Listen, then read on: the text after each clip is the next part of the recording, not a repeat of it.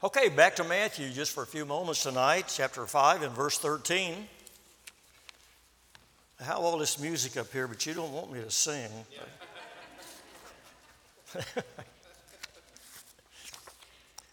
But if you can stand when you find that one verse again, we're not going to be there, but just momentarily. Matthew chapter 5, with the idea if you lose your savor, you lose your worth.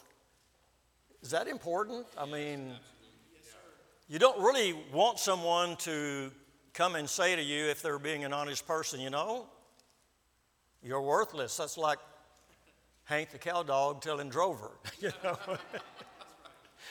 And do we have graduate work people here with Hank the cow dog experience? Well, I know I had a good time last year, going to the Bill Rice Ranch with all the guys in the van. That was great. Yes. Matthew chapter 5 and verse 13. If you lose your savor, you lose your worth. Now, you can just take that and mention it if you want to, but it's in the book. Right. Yep. And we're talking about eternal stuff here. Yes. And we're not talking about things we don't have the ability to do. It's something we can do and should, in many ways, as a Christian, to be natural for us to do rather than something we have to work at all that hard. Verse 13, ye are the salt of the earth. And remember how to have the conjunction. Would be nice if you just keep on moving. You're the salt of the earth. Everything's going good. You're the salt of the earth, but if the salt have lost his savor, then the question is, how shall it be salted? Yeah. Wherewith shall it be salted? Right. That's worth answering yes. If you want to be serious about the Word of God. Uh-huh. And it goes on to say, it's thenceforth, and I don't like this part. I wish they could use a different sentence, good for nothing but to be cast out and be trodden underfoot of men. But it is true, it cannot be used. It accomplishes nothing if it doesn't do what it was made and designed to do. Father, thank you for the privilege we have to be back together tonight, and pray that you would illumine our hearts and minds to understand Bible truth as we look at this salt just one more time. Lord, I realize I never really have the ability to rightly always divide the word of truth, and I'll go back and look at it again later, and I see new nuggets in different places. What an amazing book it is. And yes. Down through the years of our life, from the time we were a young person, and for me getting saved at 14, and then listening to sermons and listening to songs and talking to people, and what a great journey it has been. So I pray that tonight it'll be important to us to learn from the Word of God, and especially this part, especially since some of these commentators have made some major comments about its importance, and they would exercise the opportunity to learn it and follow it in Jesus' name. Amen. You may be seated. Just want to bring to your thinking just a little bit again here is, first of all, it's not saying the problem is there's not enough salt. True. Yeah, that's right. It's not saying that. Yeah.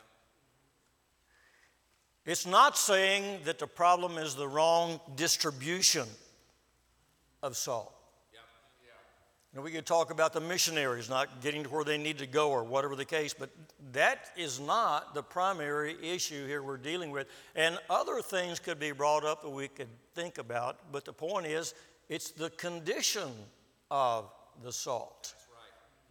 Yeah. And that the salt has lost its savor. So as I'd studied this down through the years, you know how it is. You hear somebody preach a sermon, you pick up a nugget. I hope you do that and write those things down someplace. Maybe the Lord will just give it to you from your reading and so forth, a lot of things. But when you have those nuggets, write them down, because you never know when you can use them again later on.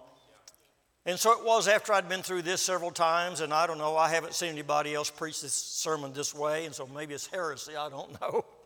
Probably wouldn't be the first thing that I dealt with, it was probably heresy, but anyway, we'll look at it. But we're going to move over to Genesis chapter 12. Genesis chapter 12. So when we get to Genesis chapter 12, we're going to look at the lives of two men. Those of you that have been saved very long, when I mention their name, you're going to recognize it. One of them's name was Abraham. What can you do with the Old Testament without Abraham?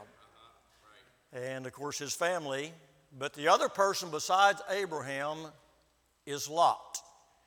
Now, I'm not going to take time to go to a lot of other verses, but later on, if you want to go to 2 Peter chapter 2, like verses 7 and 8, the New Testament will make it plain that in New Testament terms, Lot was a saved person. Referred to as a righteous, that righteous man of God. And that's even, and then when you look at Lot, that's a little difficult to process, kind of just for me, but I'm just saying it's the example we need for the situation with the salt, because we find two men that are both chronologically and geographically going down through time together, just one here and one right over here, and they're going to the same places to a great degree, and they have the same outlook to a great degree, but they handle things in a different way. What better way could we see the problem with salt that's lost its saltiness and one that it hasn't? Yeah. Right. And maybe make some kind of application from that. Well, in chapter 12 of Genesis, verse 1, it says, "Now the Lord had said unto Abram, get thee out of thy country, from thy kindred, from thy father's house, unto a land that I will show thee. I will make of thee a great nation. I will bless thee and make thy name great, and thou shalt be a blessing." These are some great words. Yes. "And I will bless them that bless thee, and curse him that curseth thee, and in thee shall all families of the earth be blessed." I mean, this is good stuff. Yes. So Abram departed as the Lord had spoken unto him, and Lot went with him. And Abram was 75 years old when he departed out of Haran. Well, one of the first things you could probably say right here, and you can maybe see, that Abraham has an ear for God. He was listening. Already been listening part of his life. And we need to ask ourselves sometimes, do we have an ear for God? Are we anxious to hear that still small voice that the Bible talks about? Yes, sir. If we're going to hear from anybody, we ought to want to hear from God. Amen. Yep. And I don't think that God wants to make it hard for us. I believe many times he probably is trying to get our attention, and maybe he does not get it. So I remember reading a story about a couple of Okies. One of those was an Indian. We have a lot of Indians in Oklahoma. And one of those, I'm just going to say a white guy, just to kind of separate things out just a little bit. They had grown up together and had been buddies for a long time, and they actually all went off to college and did good. And so the white guy just had in his mind, I am going to the Big Apple. I'm going to New York City, and I'm going to live good. The Indian had no desire at all to go to New York City, so I've decided I'm an Indian. Evidently, because that's not one of my... I've been there several times, but I kind of like the countryside and things like that as much as possible. So anyway, they graduated from college and they have their jobs and so forth. And sure enough, the young man went up to New York City and he did good. And as far as I know, maybe he was a fine young man. I don't have any idea. But he said, I got to get my Indian friend up here. All the traffic and everything taking place will blow his mind. So he talked him into flying up there, and he did, and so they got together, and they're walking down the sidewalk, and their sidewalks are bigger than some of our streets because there's a ton of people out there all the time. And he's having to elevate his voice and talk to the Indian because of all the traffic and buses. And did you know that everybody in New York has a horn? If you've been there, you know it. And so he's raising his voice, and so they're walking along and just, two buddies and everything like that. And finally, after they've walked for a moment, the Indian said, I hear a cricket. I love India. And the other guy said, you don't hear no cricket, bad grammar and all that. You don't hear no cricket. I mean, we can't hardly hear each other. We got to elevate our voice, and you hear a cricket? I hear a cricket. He said, well, if you hear a cricket, where is it? So he turns around and goes back down the sidewalk just a little bit, turned in a little alleyway, and reached up on the windowsill, pulls off a cricket. Wow. And white guy said, How did you hear that cricket with all this noise? The Indian reached in his pocket and got a fistful of change and dropped it on the sidewalk, and heads turned for half a block. Yeah. And the Indian said, "You hear what you want to hear." That's true. Very true. Now, please listen. This is not my idea. I'm telling you, God talks. He's not silent. Yeah. And if you never felt like God's talked to you about anything, and you say, he's got a bait voice or a tenor. He doesn't do it that way. But between His Word and between His Spirit and everything, God does communicate. Right. You talk to people who've been saved very long, and you can tell in their life they're close to the Lord, then they will tell you God communicates. Yes. He wants to communicate, just like we do with our children. So let me say this, that Abraham had an ear for God.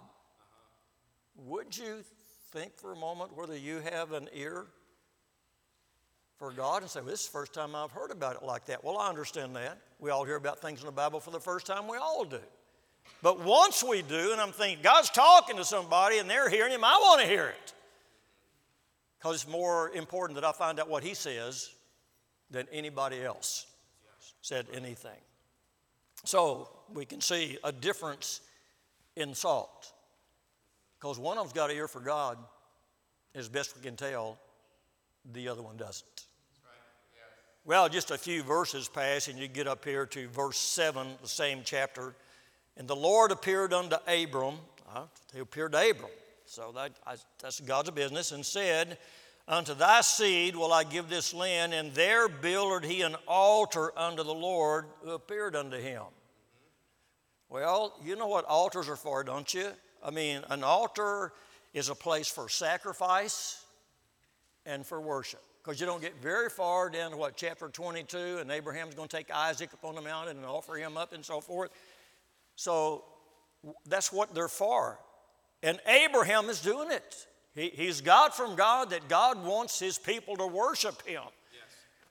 And so he doesn't have a church that has places to kneel. So he goes out there someplace. I don't know if he puts rocks together or logs together. It doesn't make any difference. The point is he built an altar, and altars are for two things, worship and sacrifice. Right. Yes, sir. Yeah. And Scripture says he built an altar there to the Lord that appeared unto him. Well, he wasn't there very long. Look at verse 8. This is the next verse. And he removed from thence unto a mountain on the east of Bethel, and pitched his tent, having Bethel on the west and Ai on the east, and there he builded an altar unto the Lord and called on the name of the Lord. To him it's so important to have a connection with God that wherever he moves, if there's no altar, he's going to build an altar. Yeah, that's right. Amen. Now we're talking about two kinds of salt. Yeah. Did you notice Lot is real silent here? Right. He's not any less the person of God that he was, except that for some reason, some way, his salt is having trouble as far as being everything that maybe it ought to be. How'd you get to chapter 13? I think all of you probably be familiar with chapter 13. And now, Abraham and Lot are together. It says in verse 2, we'll just move quickly. Abraham was very rich in cattle and silver and gold. If you jump down to verse 5, and Lot also, which went with Abram, had flocks and herds and so forth. And then if you read a couple more verses, you found out that their herds had grown so much, there's hardly enough grass to take care of all their cattle and all the kind of livestock they had. And they began to have trouble between their herdsmen because, they're having it good. Now, I'm just going to say to you right now, the reason Lot was having it good because he was on Abraham's coattails. Yeah, right. Yeah, that's true. You understand what I mean by that? Abraham is doing what God called him to do, and God is blessing him, and so Lot's following along, and he is benefiting by it. It's okay with me for him to benefit by it. But the whole time we look at this story, you're going to see the difference in Abraham and Lot. In fact is, pretty soon they say, actually, if anybody's going to correct this problem, Lot should have done it. He's just following Abraham, but he didn't. It was the leader, Abraham, who had the connection with God that said, Lot, we don't need to be struggling over this. Yes. You pick what part of the land you want, and you can take it. You can have the best. You can pick. You can be first in the pick. And when you pick it, then I'll get out of the way. Now, I'm just making it pretty quick so you can see it's exactly what it does. It says in verse 10, Lot lifted up his eyes and beheld the plain of Jordan, that it was well watered. You need that when you have animals. And before the Lord destroyed Sodom and Gomorrah, even as the garden of the Lord in the land of Egypt, as thou comest unto Zoar. Lot shows him all the plain of Jordan, and Lot journeyed east, and they separated themselves to the one from the other. Abraham lived in the land of Canaan. Lot dwelled in the cities of the plain and pitched his tent toward Sodom. But the men of Sodom were wicked and sinners before the Lord. Lot's a saved man. You say he wouldn't do that. Don't tell me that. That's right. You've known people that probably have trusted Christ, but for whatever reason, they got off track. And it's sad. And what really is sad, what usually eventually happens to their family. That's right. Things like that take place. Yes, that's right. I just never seen anything that makes me really understand chapter 5, verse 13 of Matthew, and being salt that becomes corrupted. That's what's happening to Lot. He's becoming corrupted. So he sees all these things. And of course, Abraham moves in verse 18. We can see exactly where he went. Then Abram removed his tent and came and dwelt in the plain of Mamre, which is in the Hebron, and built there an altar. Man, he's an altar building dude, isn't he? No matter where he goes, God is first. He's going to build an altar.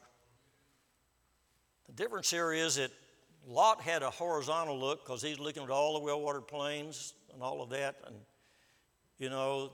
but Abraham had a vertical view. Yes, right. And he was looking up and was talking with the Lord about all of these things. So maybe you can already see some differences as they're making their way in time, geographically, making their way up across the country and so forth. And can you see that probably there's going to be some difficulties down the road if this stays the way it is?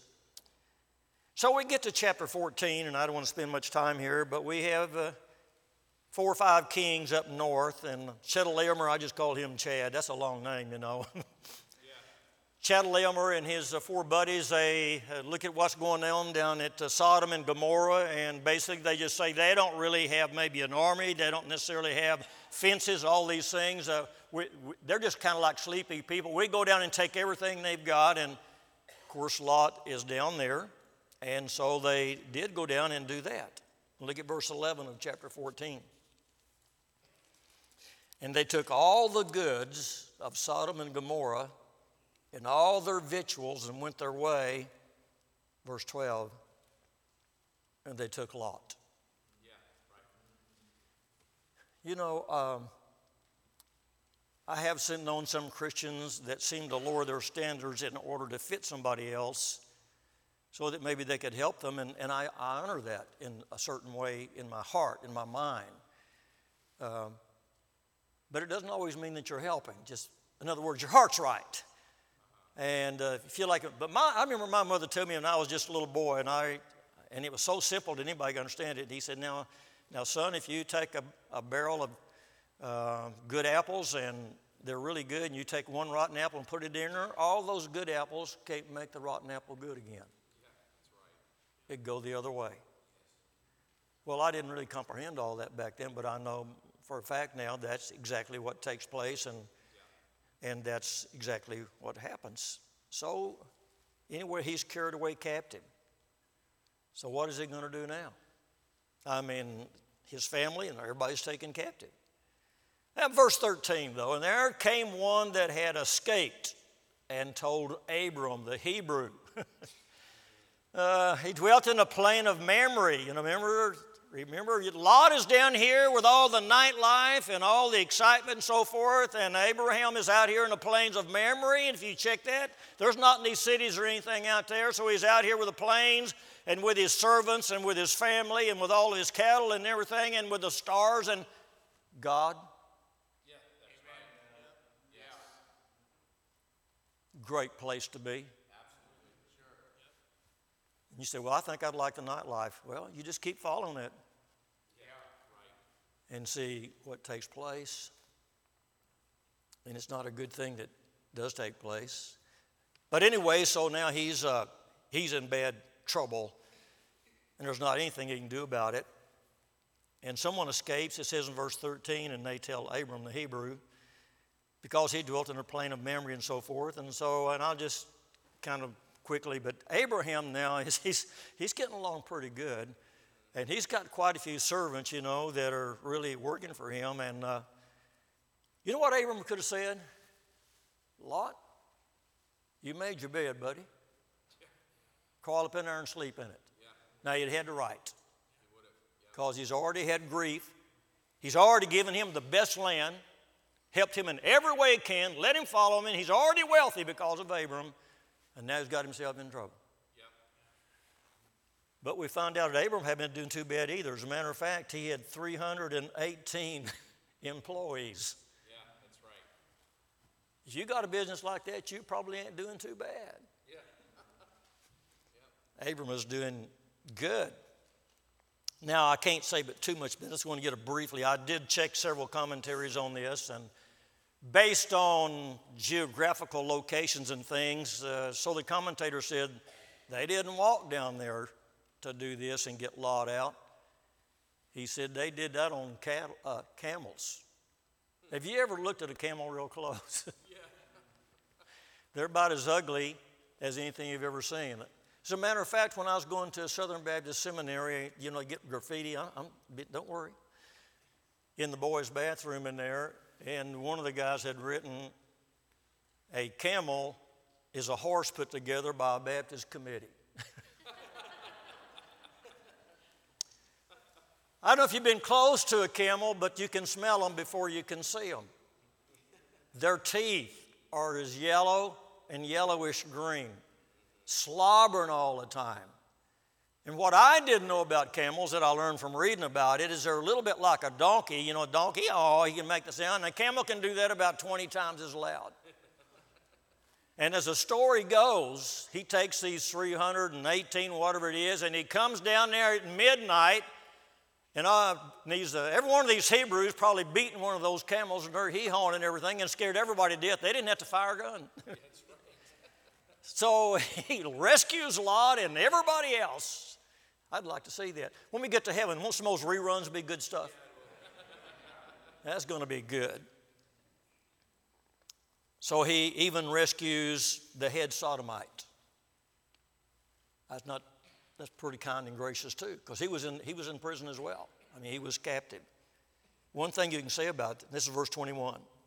And the king of Sodom, be the head sodomite, said unto Abram, give me the persons and you take the goods, you take the money, you take all the stuff. Abram, in verse 22, I like him, said to the king of Sodom, I have lifted up mine hand unto the Lord, the Most High God, the possessor of heaven and earth. What are you going to give me when my God possesses heaven and earth? Right. Verse 23 says, I will not take from you so much as a thread or a shoe latchet, lest you say you're the one that made Abraham rich, because God made me rich. Yes. Everything I have that's worthwhile came from God. Amen. Can you see much difference in real salt and salt that's not? It's lost its savor. Remember, these are two of God's men. But my soul, and Lot doesn't seem to be learning a whole lot so far, and yet they're going together. Chances are, you, just like me, have had friends in years gone by, seemed like they started to serve the Lord and dropped off. Whatever the case, it's sad. You can't always stop it from happening. We ought to do everything we can to win them back, but doesn't mean that'll ever take place. Well, then time moves on, and we're going to be over to verse 18, chapter 18. Got a couple more here, scriptures to look at. So in chapter 18 of Genesis, Lot appeared unto Abram in the plains of Mamre. Remember, that's where he was, getting out of the way from Sodom and Gomorrah. And he was sitting in this tent door in the heat of the day, and he lifted up his eyes and saw three men who stood there, and he bowed himself to the ground. And by the way, the word bowed here is the same word in the Hebrew that's translated worship. He worshiped them, God, on his face before them. And what we have here are two angels and a theophanies. Christ is one of them, and we don't have time to go look at all that, but you can do that easily yourself by reading all the things that takes place. And so now they're making contact again, and Abram doesn't have the timetable on all the things that God's going to do, but this is really interesting to me. So now He is going to deal with Sodom and Gomorrah. He's tired of it. And all the bad things they do to other people and how they influence. He's getting tired of it. You can push God, but once you push him past his limit, it's not good. He's long-suffering. You can see that by all the stuff that takes place here. So he's going to deal with Sodom and Gomorrah. And this amazes me, Pastor. Look at verse 17. And the Lord said, shall I hide from Abraham that thing which I do? Now, you understand what's going on here?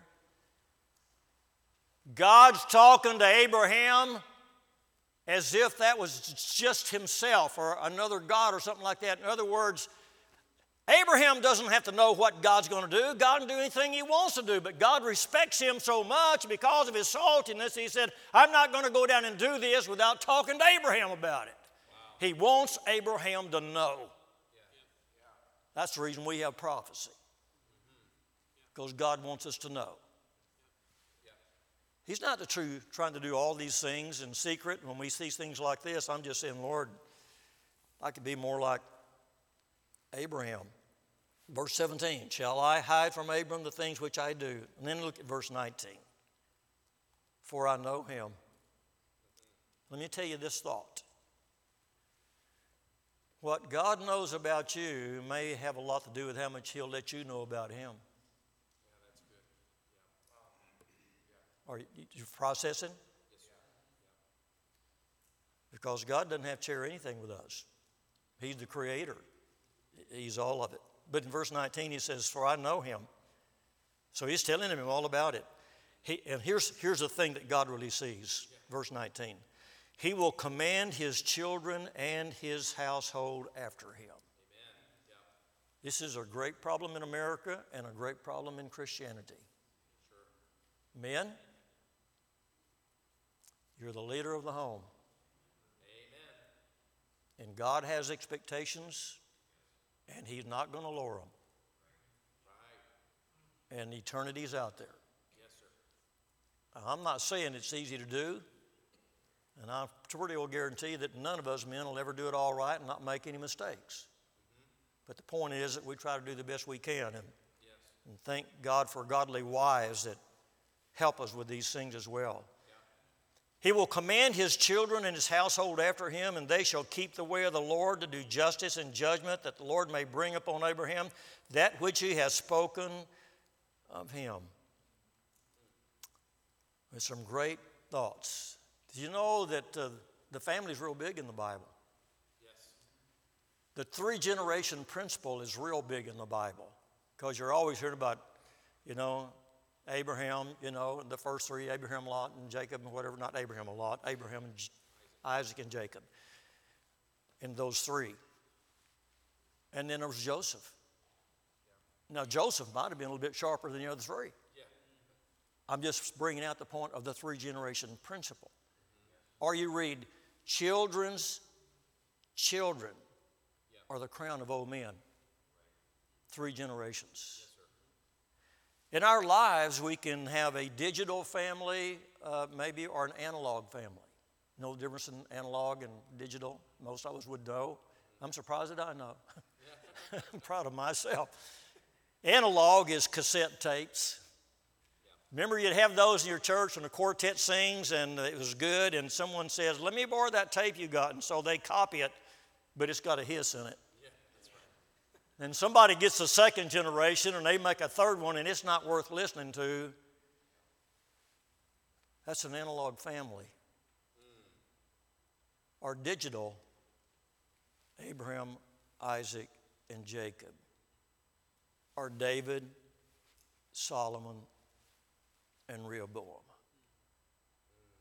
We're not just responsible for our life. Yes. We're responsible for our sons and our daughters. The Bible makes it plain we're to raise a godly seed. Yes. And it will probably be the greatest challenge you'll ever have in your life. Don't think I'm just saying, oh yeah, it is not easy to do. Satan hates it. He'll do anything to keep that from being accomplished. Well, we keep moving on here and we get down towards the bottom of chapter 18. Verse 23, and this will be a part you're probably fairly familiar with. You know, somewhere in this great book, have you read, you reap what you sow? Yeah. Did you notice right up front that Abraham had an ear for God? Yeah. Now you're going to see that turn around. That's true. And he has God's ear. You're going to need God's ear someday. Yes. When the doctors can't do it, and money can't do it, and nobody but him can do it. Right. Now look what it's, verse 23. And Abraham drew near and said, wilt thou also destroy the righteous with the wicked? Because God said, I'm tired of Sodom and Gomorrah.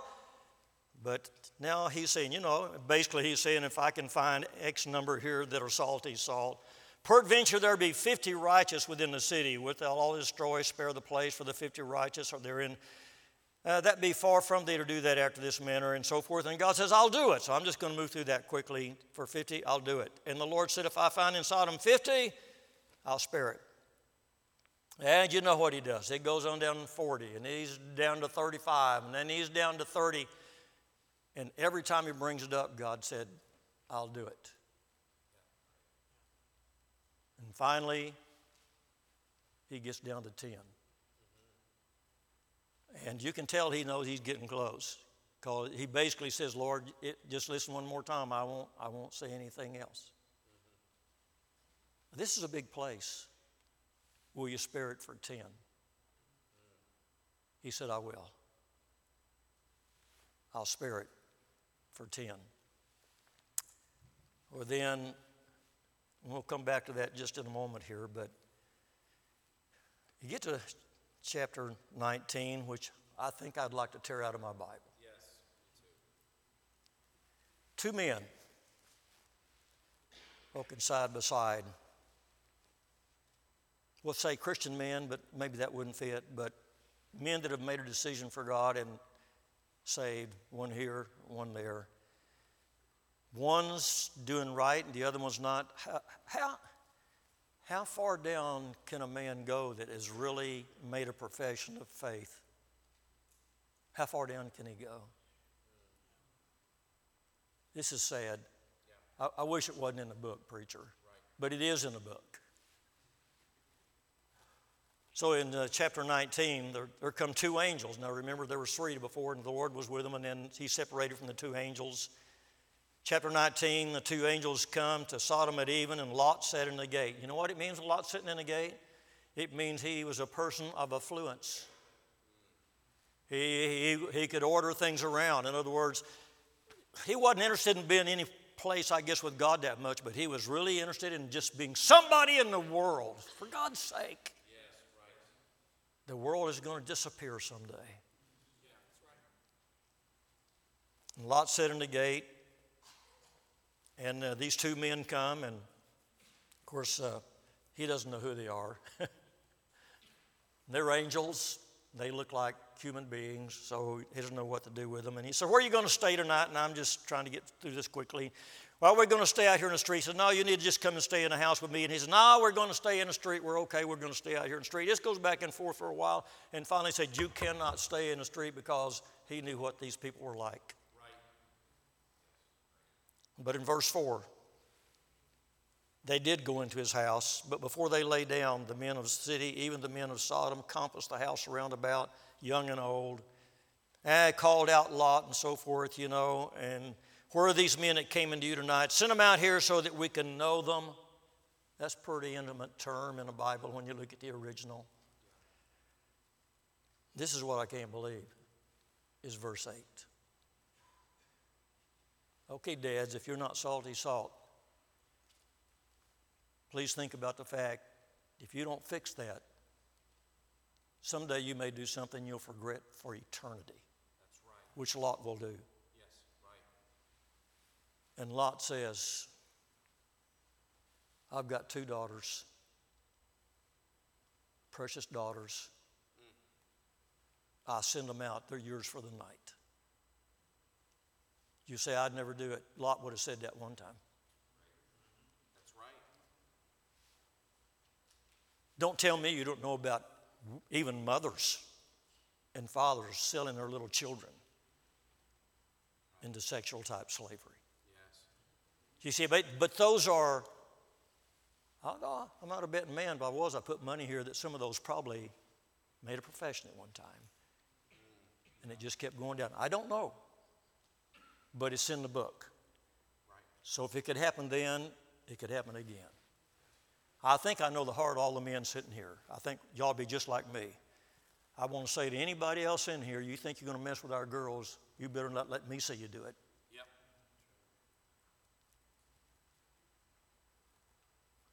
Our women are important to us. Yep. And that should have been right there too. I mean, he should have tore that place up. Yeah. I would rather just fall in the fight than do that. So then, they strike them with blindness, and so that took care of that because they couldn't find their way around. God's God. Verse 14 of the next chapter, is that the next chapter? Yeah, verse 19, chapter 19. Lot went out and spoke unto his son-in-laws. He evidently had 2 other daughters that had gotten married. Up, get you out of this place, for the Lord will destroy this city. Now look at the last sentence. But he seemed as one that mocked unto his sons-in-law. He had maybe affluence, but he didn't have influence. It won't make any difference if we can have money and a home and a car and all the things and then not have the respect of our sons and our daughters and our wives because we try to live a godly life. In other words, it was a joke to them that they said it. Affluence, but no influence. I see that in families. Dads don't have it. Something's happened to it. And then his wife. Verse 26, God said, get out of here and don't look back. But Mrs. Lot did, and she became a pillar of the very thing that God was trying to get them to be to begin with. Yes, sir. Right. And now it's just like a rock, though. It's not a human being. Verse 29, and it came to pass when God destroyed the cities of the plain that God, this is amazing, God remembered Abraham. God, he's not there. Lot is. I'm trying to say, God is still trying to help Lot, and because of the godliness of Abraham, he's getting Lot out of there before he destroys a place. You don't realize that when we serve the Lord like we should and do what God wants us to do, not only does he take care of us, we don't have any idea how many other people we may influence and save their life. Right. Because God did it. He did for Lot what he did and got him out of there because of Abraham. That's what it says in verse 29. In the midst. Salty salt now has delivered unsalty salt. So we're looking at the last part of this now. And so why did God destroy Sodom and Gomorrah? Why was that? It looks to me, if you get right down to it, God would have spared it for 10 righteous people, or shall we say it this way since we're borrowing from Matthew chapter 5? For 10 grains of salty salt. God would have spared that place. Yes. But their salt was corrupt. It was not. Now, this is what I think. This is not what the book says. Maybe it does, but what I think. God been good to America. Everybody on this earth wants to live. I know we got our problems, but everybody out there wants to live here. That's the reason we can't keep our borders. Yeah. We've still got it better than anybody else. Yep. But we need to quit messing around with God and live like He told us to live and be an example to everyone else. Amen. You know, maybe God's got His number of salty people He expects to be here before He just closes things down. I don't want to be that one that breaks that number. But I kind of look in the Bible, I think it's possible that's exactly the way it could be. So I'm thinking about it tonight. What about you and what about me? I wouldn't suggest anybody else wouldn't have a better spiritual life than me. We are who we are. We're people. But I don't want to be responsible for that. No, sir. I just don't.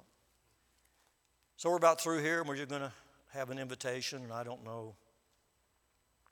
But oh, that we could all be clean, Yes. salty, salt Yes. for our families, for our church, for our country, for the people we work with. Oh, what a great place to reach people is at work. It's all through the Bible about doing those kinds of things. Let's all stand.